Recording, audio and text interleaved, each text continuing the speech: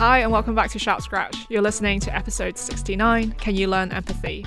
This is a podcast brought to you by the BMJ and sponsored by Medical Protection, where we talk about all the things you need to know to be a good doctor, but that you might not necessarily get taught in medical school. I'm Pat, I'm the editorial scholar here at the BMJ, and I'm also a medical student at Anglia Ruskin University. And today I'm very pleased to be joined by our good friends Lily and Izzy. Lily, would you like to introduce yourself? Yeah, hi, I'm Lily. I am a final year in East London at Barts, and I literally have this week left of medical school organised placement, and then I'm done and it's all just finals and like my elective and stuff. So I'm in a weird headspace. Nice to see you guys. Yeah, that's crazy because you're starting in August, right? Yeah, so we started at the end of August, and then I start F1 on the 1st of August, I guess. So it's like the final year is perfectly a year. Oh gosh. I'm in shock. When do you finish, Izzy? Yeah. So I'm also a final year. I'm at Nottingham. I have another 4 weeks of organised placement.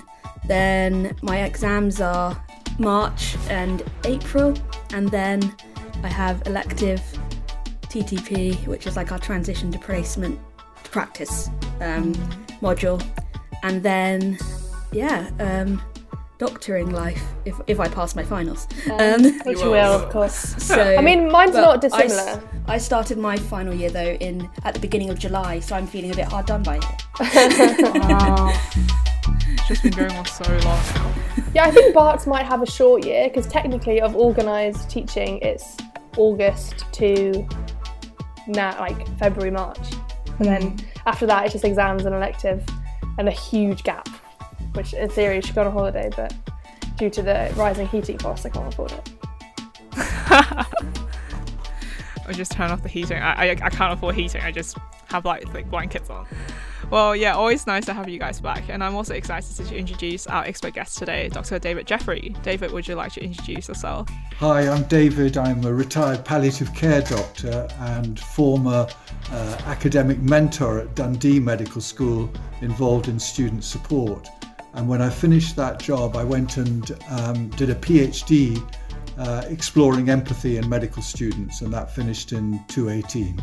Yeah, I actually just halfway through the book that you wrote based on your thesis, and I'm very intrigued by some of the points in there. So yeah, very looking forward to our conversation today. So empathy is ingrained into the brains of medical students from the very beginning. Is the cornerstone in medical school interviews. There will always be an MMI station or panel question asking you to provide an example in showing empathy or explaining the difference between empathy and sympathy. So I thought in this episode we could delve a little bit deeper into the phenomenon of empathy. Does our empathy increase or decrease over the course of our training? Anything that may act as a barrier to empathy, and what may enhance one's empathy. I know the definition of empathy is drilled into most medics' minds, but I guess just a quick reminder of what empathy is. It could be encapsulated as standing in the person's shoes and understanding things from their position. So Lily and Izzy, as you both mentioned earlier, you're both final year medical students. And I suppose, just reflecting on your medical school career, do you think you've noticed any differences in, I suppose, the empathy that you express? I don't know. I mean, I remember one of my first lectures, the dean of our medical school said, we always find that by 5th year, the students have less empathy than they did when they were first year. And I remember thinking, that's a bit strange, I won't do that. And I mean, comparing back to my first year, I mean, I don't think I see much I hope I don't see much difference, but I wonder if you did it on like a scale, like did a validated method of screening of working out actually the actual levels of empathy, whether they would have changed. Because I think I view a lot of things with a very different perspective now than I did back in the day.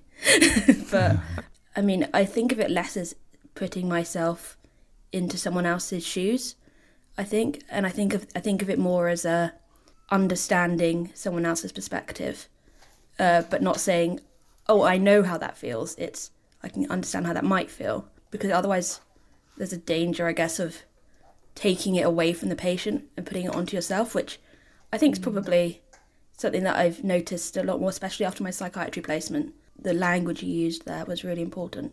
So that's just like a 5 years of empathy in a minute, but yeah. Yeah, I find this question so difficult. I was listening to your lecture about empathy, I think about your PhD when you did it at Dundee, and I listened to it while I ran this morning. And you said something about how you noticed that the clinical students finished the degree feeling more empathetic. And I don't know if I feel that way. I think, yeah, with some patients, I think now I have more of a kind of longer experience now with medicine. I definitely feel kind of a stronger sense of understanding what's going on for them and being able to really kind of delve into their life story. So in that case, I do have moments, especially in A&E, which is my placement at the moment, where I feel real connection that I don't think I could have felt in first year. However, me and my friends talking about this maybe last year, about how a patient coming with abdominal pain, in first year, my initial perspective would have been like, oh gosh, that's awful, I wonder what it is. Whereas now it's, okay, that's most likely not that awful. Let's rule out the bad things and it probably won't be bad. So there's I kind of come from a slightly different perspective now, which I try to kind of fight. I don't want to be assuming patients are... I don't want to assume patients' pain is disproportionate to the pathology, but I wonder if medicine kind of teaches you to expect that. Yeah. So they're the two kind of opposing people in my brain. Yeah, definitely. And I guess, David, you mentioned that you did a PhD on empathy in medical students. What were your findings in terms of, do medical students empathy decline throughout the training, or do they just kind of stay the same or fluctuate? Well, I think it's a difficult thing. I think one of the problems that I struggle with is that you were mentioning before about empathy scales and measuring empathy. I think empathy is such a complex construct or experience that it's kind of artificial to measure it. What are you actually measuring when you try and have a scale? Exactly. You might be empathetic one day, you might be moving house and not feel empathetic the next day. You're the same person. So the main sort of change that I saw with students was at the beginning, they were kind of fixated with either I am empathetic or I'm not empathetic. But by the end, by the time they were doing their final years, they could see empathy more as a relational thing between two people. This was something between two individuals. It was a relational construct. It was something that it wasn't something I had or you hadn't. It depended too. It depends on really does the patient want you to be empathetic? Will the patient, do they want to disclose this stuff to you? Do they want to share feelings? So I have problems with the measuring of scales, and most of the work done on empathy has been on a thing called the Jefferson Physician Empathy Scale, and there have been hundreds of studies of measuring that, and that does show a dip in empathy. But certainly my study, just as you both have been saying today, you felt empathetic all the way along. Certainly some students identified barriers that made them hide their empathy. They still felt they wanted to connect with patients, but their work environment kind of stopped them doing it. And that's why I don't know if that's your experience. Yeah. That's why I struggle to put it into words so much. Like I was saying, scales of empathy, because it's so qualitative as opposed to quantitative. Like, can you measure it on a... Yeah, as you said, how do you measure empathy? And also your empathy or just emotions could change, fluctuate every day, right? Depending what you're experiencing on the day. And I suppose when it comes to like measuring empathy, how can you tell when you're losing empathy? How do you know when, oh God, I think I'm being more cold every day? Like, how can I identify that, okay, I'm losing empathy and I need to do something to change this now? I find that I'm less empathetic in OSCEs because I'm time pressured. I just have to get to the point, snap. And that really isn't great because you need to show communication skills in OSCEs. But because I have an agenda of my own that I need to get through, I need to do this task in 10 minutes and do it well. I sometimes, you need to remember that the patient also has their own agenda. which in order to realise you kind of have to be empathetic, because a lot of it they drill into us, ideas, concerns and expectations, which is, the pinnacle of, trying to get to the bottom of what the patient actually wants from the consultation. And you're not going to understand the patient enough, I don't think, if you don't actually explore that with them. And sometimes I find that when I'm in a rush with these OSCEs, or if, for instance, I know that my own GP is in a rush, I can notice it myself. Like when I'm the patient, I can spot it, because instead of like open questions, it's closed questions. Just trying to get to the bottom of a point, as opposed like the medical side of it, as opposed to, the whole biopsychosocial. I can put it into see both perspectives from there. And ideally, by the time my OSCEs come in a month and a bit, I'll have worked this one out. So I think David made a good point that the context in which you come from will make a massive difference. So if you're moving house, or you're going through a life event and things are stressful anyway, you go into work or you go into placement, and it is just a bit harder to kind of grab that sense of deep understanding with a patient. You don't really have the emotional resources to do that.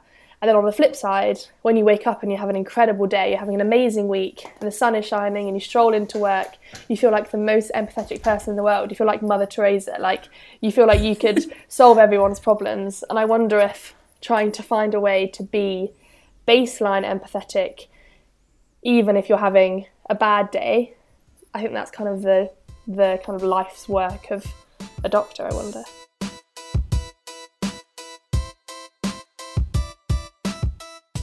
Yeah, going on to the point about the baseline of empathy, do you think most medical students come in with like a certain level of empathy? And do you think throughout medical school, do you think we get be given, different skill set or tools to enhance that empathy? Well, I think as David said, it is relational. It's a thing that you do, and in some cases you perform, being a bit more cynical. So I think it's hard to kind of say that a person is or isn't empathetic, and then it's hard. As we've kind of all now expressed, it's a really hard concept to measure and grasp and kind of have a concrete idea of whether it increases or decreases. And I wonder if we actually posed it, as David does, as something which you can learn and practice and co-construct with patients, that becomes more doable and more feasible. Whereas I think lots of medical students have this idea that if they are not inherently empathetic, whatever that means, they're never going to be that. There's no point, I'm going to be a surgeon instead. I'm not good with people. They kind of forget the concept as a whole, which I think is a failing of medical school, although it's actually medical school trying to encourage empathy. They kind of almost discourage it in people who it doesn't come naturally to them. And if we kind of, I wonder if expressed it as a practice, I wonder if we'd be better able as to teach students how to do it. Just as a side note, I'm sure there are some lovely empathetic surgeons out there. Yeah. But I think I'd agree with that. It can be taught, learned. But I think you probably do have to have a baseline level to be able to learn it, maybe. I don't know, David, correct me if I'm wrong, but I'd say that, the fact that all the medical schools are jumping towards MMI style of interview is because you can get role plays in there, and you can see how someone interacts with a situation that they don't expect or know how to deal with. And so whilst they're thinking about how do I solve this problem which has been faced with me, because role plays can come in all weird and wonderful varieties, I think to be able to have this baseline level of empathy that you don't have to really think about is a key, I guess, attribute of successful interview candidate. But I think everyone has the capacity. I don't think it is something that, I don't know. I really do believe that everyone has the capacity to be empathetic, and I think interviews get a snapshot. So you're right. The people who are the best at practicing or performing or doing empathy, whether that's real or not, they'll get the offer for the medical school place. Yes, but I don't think that means the people who get rejected don't have the capacity. They just haven't been given the tools and the space and the encouragement.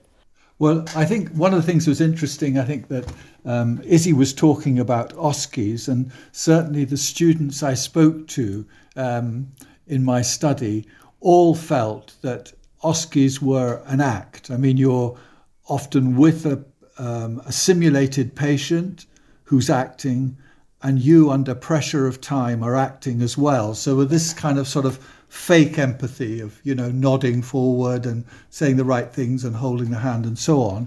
And this wasn't real empathy at all. And the other pressure that was on was assessment, because the students I spoke to felt very strongly that as soon as they felt they were being assessed, their empathy went out the window. They started to think, am I doing the right thing? Am I doing this and that? How do I get these marks? So kind of, if you've engendered in your medical school a competitive, stressful sort of culture, that isn't going to work to help people's empathy. And I think the thing that does help, that you've both alluded to really, and I think particularly Lily was saying there, is that what students I've found really valued was having the chance to be with the patient, see them, perhaps reflect afterwards with an experienced clinician without being assessed. Talk to someone who wasn't going to give you a mark out of it or humiliate you afterwards, but to try and encourage you and so on. I think that's one of the most powerful ways of increasing your empathy, particularly in areas of emotional regulation, particularly when it comes down to sharing emotions with patients. They found that if they could talk to someone else afterwards, they found that very, very helpful. I think I actually really struggle to remember the OSCEs that they're actors. I'm just trying to think of myself in my OSCEs, and I think of probably from last year's Easiest Memories, and I think of them as real patients, and I kind of forget that they're acting. So I wonder if that kind of my OSCEs are by far my best exam. I wonder if that kind of helps me. I kind of lose the connection between fake and real. I don't know. I'm the opposite. OSCEs are my worst exam because I get overwhelmed with this. This is assessed. This is not a normal clinical environment. I'm not comfortable here. And it reflects, I think. So I'm looking forward to that coming up. No, I think that's a really common experience. And I get really nervous, and I definitely don't. I don't think I perform exams as well. But I think that's a really common experience. I think OSCEs are a bit arguable. I think also this kind of idea of forced empathy, whether or not it is actually forced, could reflect into, practice as a doctor when we're older, or in your career, David, where you find people who, have lived experience of a condition, and this whole debate around lived experience. Is it valuable to have a lived experience as a doctor? Does it make your practice better? And I'd say, well, you definitely be able to have more empathy, but not everyone actually uses it as empathy. And sometimes it turns into, this is about me, I understand where it's coming from. And it adds a different dimension, certainly, to your practice, which can or cannot be beneficial. But when I'd say you base your practice around the fact you have lived experience, is that empathy, or is that you're giving yourself a unique selling point, a USP, and turning it actually into more of a forced thing because you feel like you have to keep up pretenses? I don't know if you've thought about cases like that, David, or if it's just medical students, but I think in the near future that's something that's going to become very evident as more and more people, begin to open up in the medical world about health conditions and things. Yeah, I think that's a very subtle point, and I think the key thing with that, clearly, if you've experienced illness yourself, you will have insights into it. And one of the challenges when starting out in medicine is that we don't have that lived experience. There's a lot of situations that we're not aware of, and we have to, in empathy, have the imagination to see and to imagine what it's like for someone else. But the key thing you're saying is, I think that the hallmark of empathy is that you're attention is other directed. It's directed at the other person. You're interested in the other person's perspective, and it's not self-directed.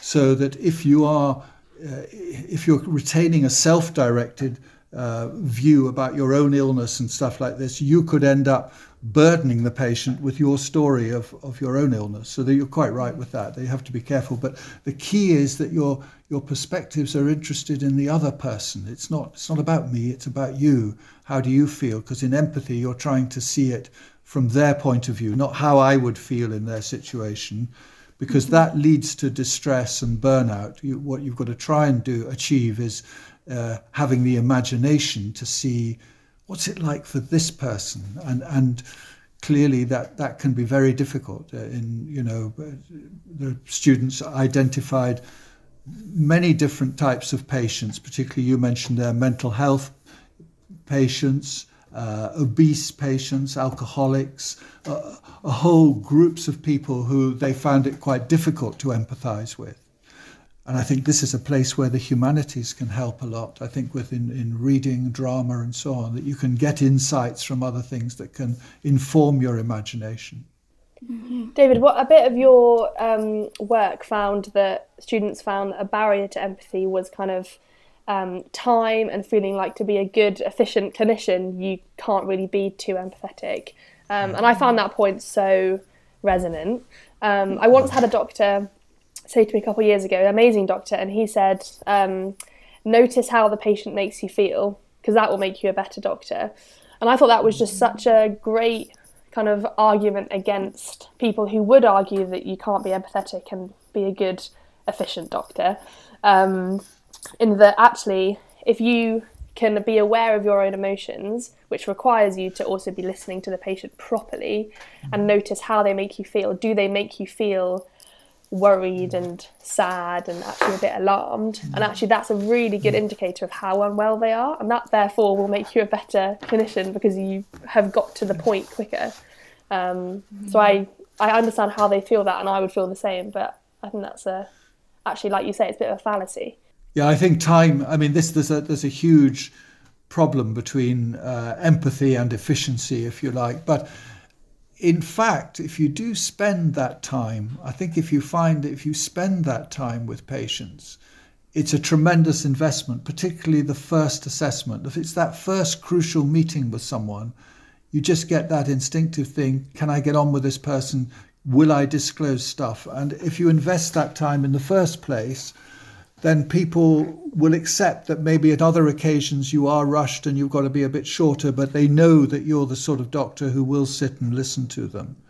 Of course, if you don't spend the time and you maintain what's called professional detached concern, in other words, you just stick to the cognitive stuff and don't go into emotions, you will never see that world. So there are some doctors who would never be aware of some of the aspects of suffering and existential distress that patients have because they never explore that.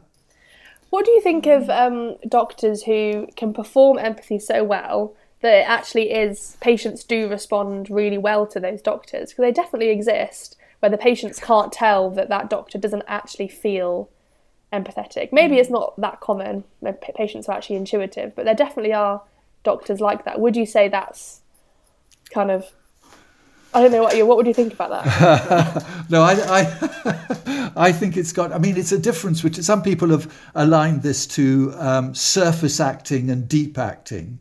And that surface acting is where you don't feel the emotions or even a taste of the emotions of the patient. I'm not suggesting you feel all the suffering of a patient, but you kind of get a sample of it. But in surface acting, you're not doing that. You're doing as you're behaving as you are doing in an acting sort of way. And then there's deep acting in which actors actually feel the emotions. And I would disagree. I think patients are highly sensitive to when a doctor cares about them or not, and as to whether they're being authentic or not. And not just doctors. I think, outside when you meet people, you can tell whether someone's interested and they're going to help you and want to do something and that you matter to them. Whether it's in the supermarket or the bank or anywhere, You can just look at people and get a sense of whether they're going to connect with you. So I'm not sure that faking it is actually going to fool many patients. I think they're very, very quickly onto that.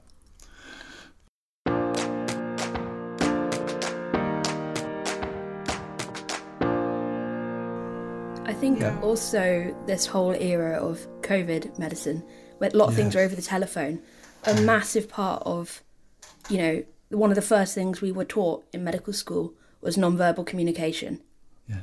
Telephone appointments take all of that out. So I was saying that sometimes I feel, that doctor was a bit, you know, curt, a bit rushed, or seemed a bit harsh.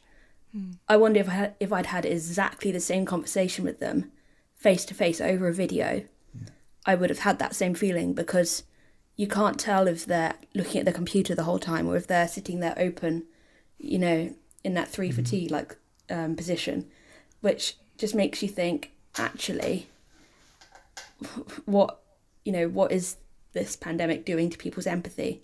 What actually effect will it have on medical students coming through who have all these different experiences? For instance, I'd had 2 GP placements, one in October 2020 and one in October 2021.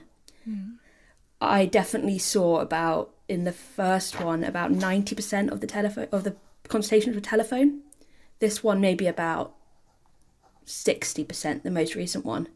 But it still means that I've got a very different experience with general practice to someone who trained 5 years before me and will have seen hundreds of patients probably across the 8 weeks.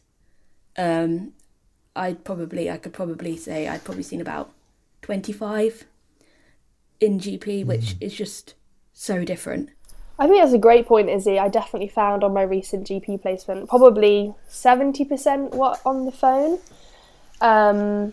My one thing is that although it's harder, it's definitely harder, it's also definitely not impossible, and there is absolutely a way to have an empathetic telephone conversation, but kind of, as you say, it is harder and it requires the clinician to really think about what their tone of voice is implying, and pauses, and what questions do you ask, and how much time you give them.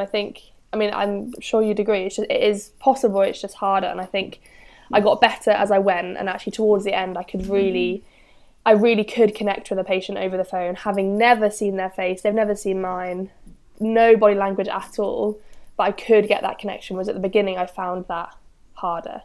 Well, we'll discuss a little bit more about empathy in medical students, but that'll be right after this message from our sponsor. Indemnity. You've probably not given it much thought, but it won't be long until the risk of claims and patient complaints becomes all too real. Whatever lies ahead, you need experts in your corner who offer indemnity and a whole lot more. That's why it pays to be with Medical Protection.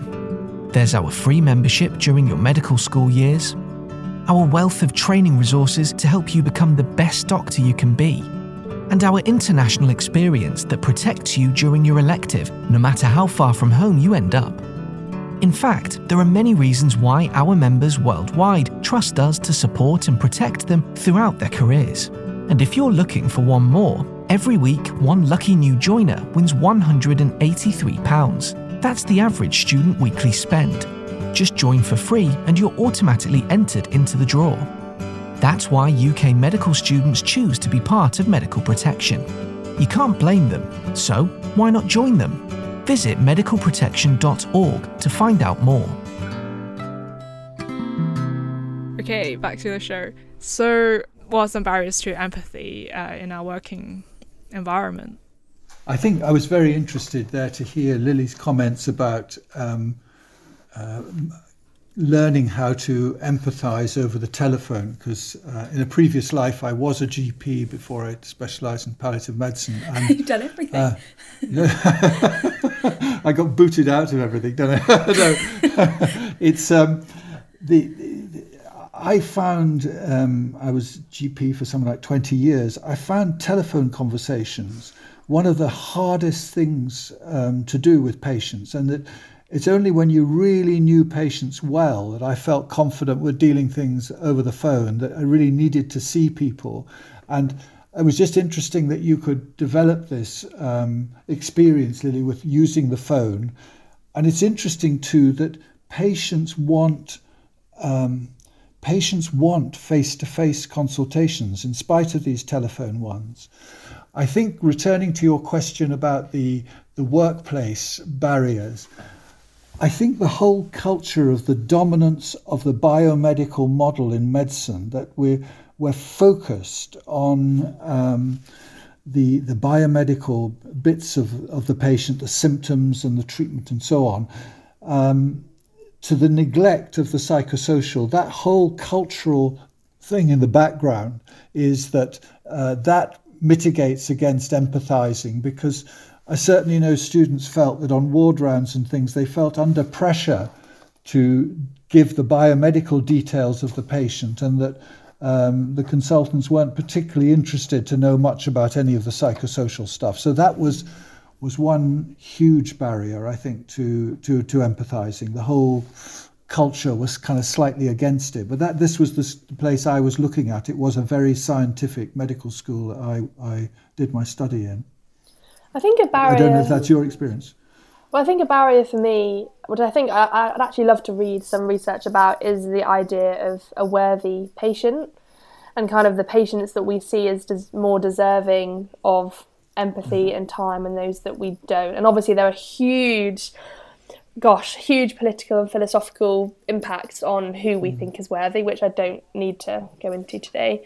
But even like a tiny example of like, we did an ortho ward round when I was on Jerry's, and the little old lady who never complains, that's the patient that you listen to, you give more painkillers to, because she was an easy patient in inverted commas. She didn't make you feel kind of pressured, and so I think it's sad, but it does. The patients that complain the most, or the patients that are the most complicated, they're often the patients that I think I notice, especially in hospital, healthcare professionals are less likely, or they're more reluctant to give them that time which is required to be empathetic.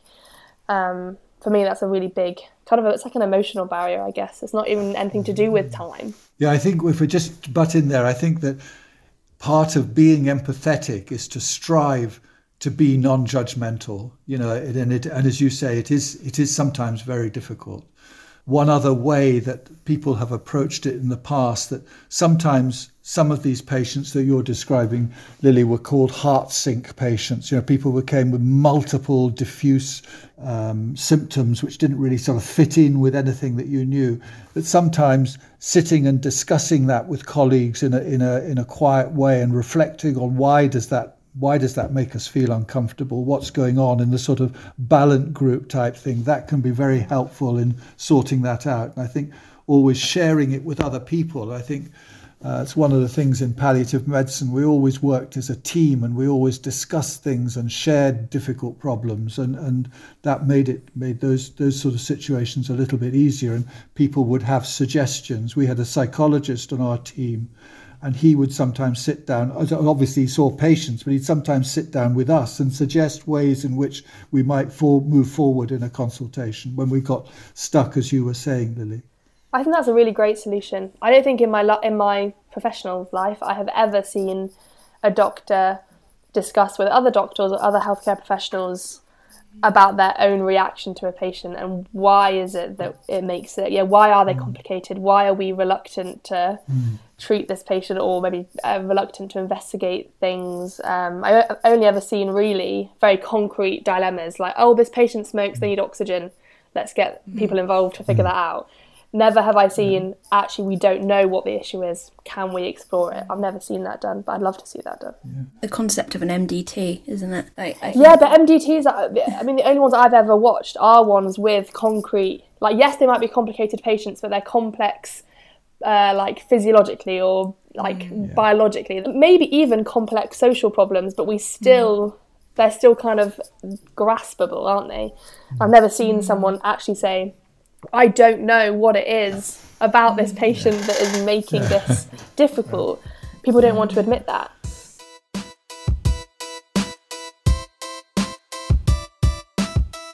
It's interesting, there's a French philosopher, Ricoeur, who actually looked at this, and he said we've got to try and move away from the idea of the competent doctor and the vulnerable patient, and accept that both parties are vulnerable. You know, we're all vulnerable, and sometimes the more senior you are, the more lonely and vulnerable you can feel, you know.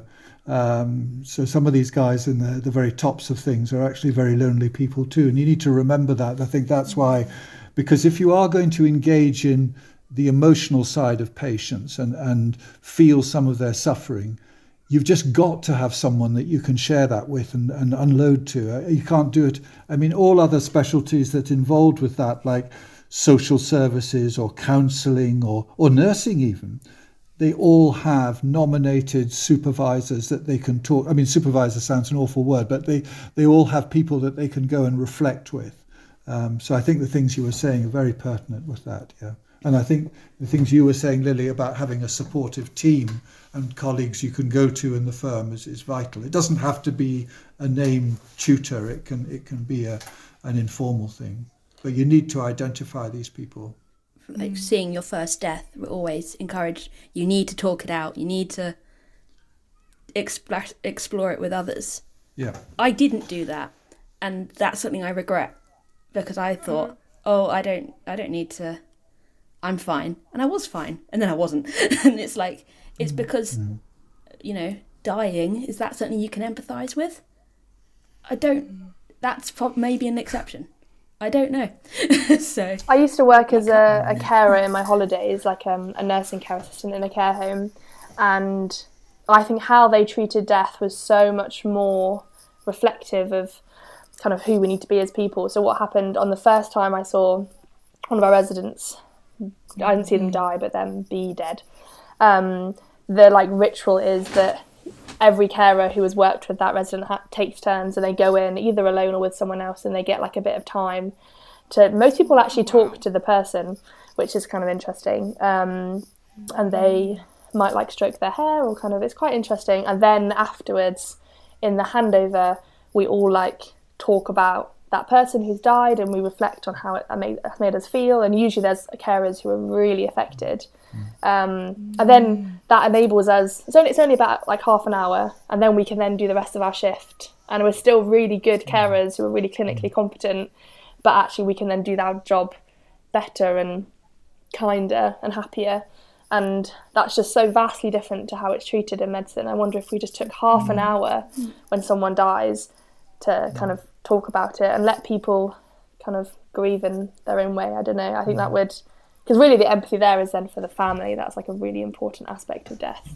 I think we'd be better able to do that if we had ourselves reflected on the death already. And I think the ambulance service are one that are notoriously good for that, because, you know, when you watch documentaries about, you know, paramedics and, you know, they show like obviously the extremes of their job. I you know, not every day is going to be like that. They show the highlights, but they do usually come back to this point where they say, you know, there's been maybe a road traffic collision with multiple victims, and, you know, some of the staff are told, you need to come to this meeting later so we can talk through it. And that's something that I've seen in multiple trusts have that from when I've been watching these series and things, and so it's not impossible. Yeah, I agree. Having a hot debrief is so important, and I really like the example that you've given, Lily, with I guess just having a closure and with that person that you've cared for. I guess like when I've been shadowing doctors, when you go and certify a death, sometimes you don't even know the patient, or sometimes you just don't have the time to have that half an hour or something to really summarize and collect your thoughts. Yeah. And I suppose that people will actually leave work at work, right? You don't want to bring all the emotions back home with you. Otherwise, that will be too much. And yeah, that might lead to burnout, as you mentioned, David. I think one of the things that's important is that from medical educators' point of view, that it's really important that when, as clinicians, we're having difficult conversations with families or dying patients, that with the patient's permission, you have students alongside you so that they see and they can involve and then discuss these things afterwards as well. So I think quite often tends to be situations where, I'm going to have this very difficult conversation with someone who's requesting euthanasia. I'll just do it myself, rather than actually think, well, this would be really useful for this student to come alongside and be with me with this, So I think there is that. But I think your points that Lily was making, it's so vital to have a chance to talk about it, things. And some of the students I talked to were so distressed when patients died and they hadn't had any chance to talk about it. Even when they went back and asked about it, they were told to sort of man up. Come on, this is medicine. We don't do this. I mean, one student described, it's unbelievable, described a cupboard in the ward that people went into to cry, so that no one would see them cry. I mean, I found that as absolutely incredible, It's amazing what we do to each other as doctors and students, isn't it?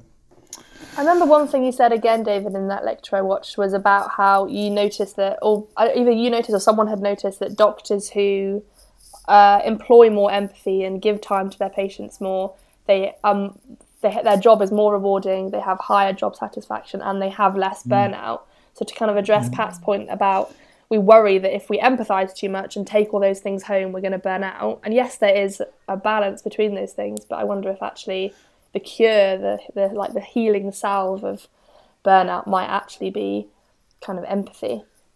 Yeah, I think, it's clear that there's a study by someone called Jackson on oncologists. They looked at people who were a group of oncologists who really stuck to the chemotherapy regimes, discussions and so on, and another group who went in to talk about impending death and dying, and went into the issues with the patients. And the group that connected emotionally had much less burnout and stress and much more measured job satisfaction than the group that kept that detached concern.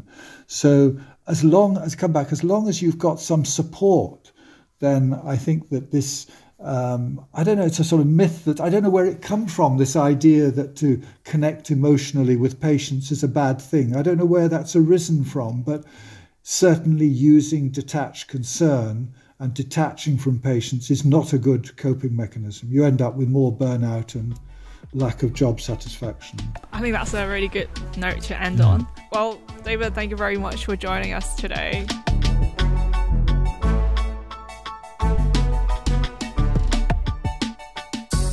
Well, and that's all we have time for today.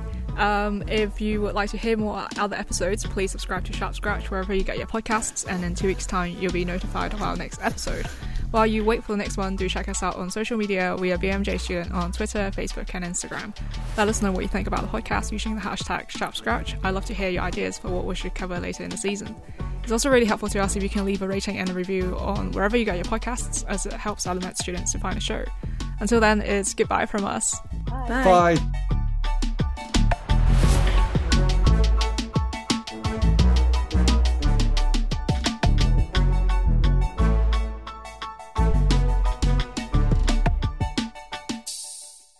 And just before you click pause on this podcast, we've got an exciting opportunity for our listeners. As our lovely panel graduate and become junior doctors in a few months' time, we're looking for new med students to come join the panel. If you're a regular listener of Sharp Scratch and interested in being featured on a podcast, you can fill in the short application form, which you can find a link for in the show notes. In the past, the panel has consisted of med students studying in the UK, but recording remotely meant that we can extend this opportunity to med students studying abroad too. So please apply if you're interested, and we look forward to receiving your applications.